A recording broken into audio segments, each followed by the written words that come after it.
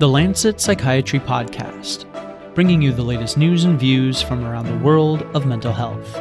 Thanks for joining us. On January 14th, the U.S. Department of Health and Human Services announced that it was dropping its requirement for the so-called X waiver, with the goal of making it easier for doctors to prescribe buprenorphine, which is a critical medicine for treating opioid addiction. Here to talk with us about the X waiver and this new change in guidelines is Dr. Kimberly Sue, who is the medical director of the National Harm Reduction Coalition, instructor in the program in addiction medicine at Yale University School of Medicine, and author of the book Getting Wrecked, an ethnographic account of women with addiction in the U.S. incarceration system. Dr. Sue, thanks very much for joining us. Thanks for having me. So I guess to get started, could you give us a bit of an idea of what is the X waiver exactly, and maybe a little bit about what its supposed rationale was for implementing it? Right. So the X waiver is a very interesting peculiarity that came about with the medication buprenorphine. It was written actually into law in 2000 in the Data 2000 Act, which made buprenorphine legal in the United States by the FDA to prescribe buprenorphine for opioid use disorder. And the X waiver was a mandated training program that physicians would have to do, which ultimately ended up being 8 hours of training in the medication to be able to prescribe it safely. There also came particularities around how many people you could prescribe it to in a certain period of time. So, for example, you might hear 30 patients as a number that was batted around in the first year. Mm-hmm. And so these particularities came about as part of this particular legislation.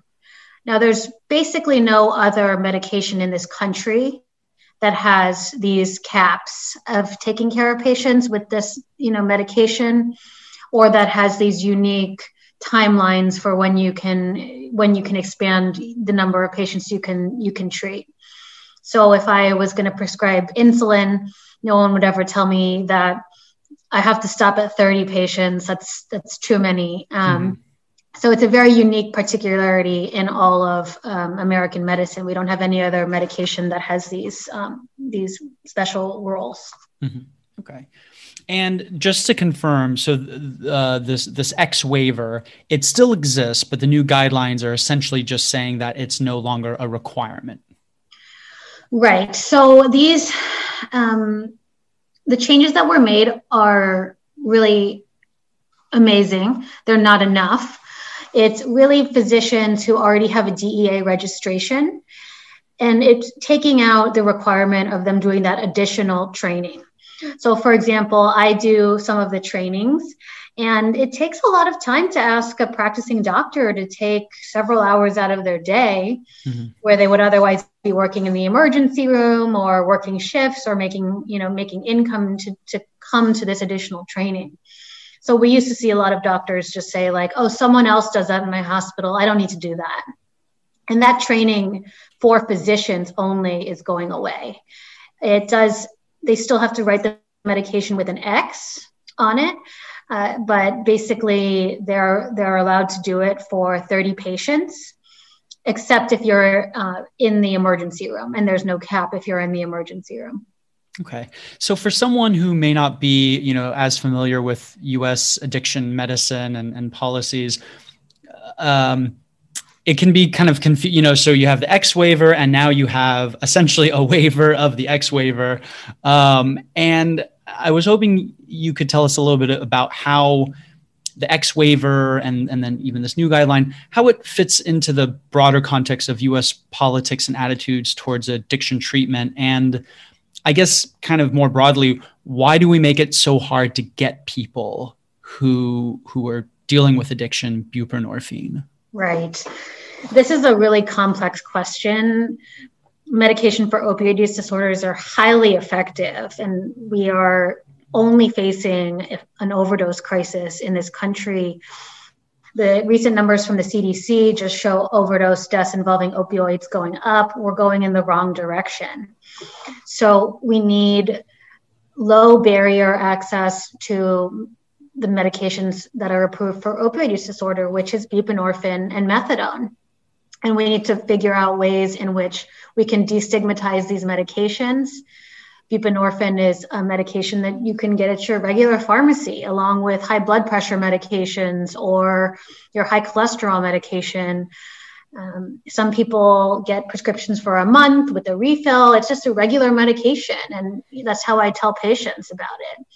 Methadone for opioid use disorder, people still have to go to special clinics. That has a lot of stigma. They have to go daily and be watched taking the medication. So one part of our goal in getting access to these medications is really, freeing the confines of the ways in which methadone historically has been administered, which is part of structural racism in this country. Many Black Americans, and other people of color get offered methadone and not buprenorphine, though they're subject to these systems of surveillance and, kind of control. So these medications have intense stigma, and so undoing it with increasing access in any little way, including this recent policy regulation, is great. These are just regular medications that we use that are life-saving, that decrease your chance of having another non-fatal or fatal overdose significantly. And I always say that if it's harder for a patient to get buprenorphine than it is to get a bag of fentanyl, then we're not doing our job. Do you also hope that the Biden administration will uphold this change? Yes. People have been advocating for these changes for years. Honestly, it's an incredibly safe medication. It's very easy to start, and it's so much safer against respiratory depression and overdose than many, many other formulations of opioids we have. So it's got a wonderful safety profile, and it's fairly easy to start. I always say it's leagues easier than starting insulin, which requires weight-based calculations and dosing and a lot of math. So decades, years of advocacy, honestly. And when I heard about it, I was, it's just something you feel like you ask for all the time and you say all the time. It's on my list of to-dos and my wish list. And then to have it done in a certain way was really amazing. So thanks to a lot of people on the ground who are, advocating for these changes. But, it's not enough. The CDC numbers are showing how the overdose deaths are going up involving fentanyl and fentanyl and other opioids. We really have to innovate here. And this is one low-hanging fruit. This has been the low-hanging fruit for a long time. So I'm not surprised that they chose to do this first. We can make it better. And I hope the Biden administration, I have many ideas about what the Biden administration can do. As a provider, what do you think the actual practical ramifications, what do you see as things that will actually change and things that might still be a little tricky? Right. Last week, I was doing technical assistance for a healthcare center in Alaska. And the team there asked me, our doctors don't want to do it. They don't want to prescribe it. We are all set up to go. What can we do? Now they don't even have to do the training, but will they still prescribe it? I'm not sure.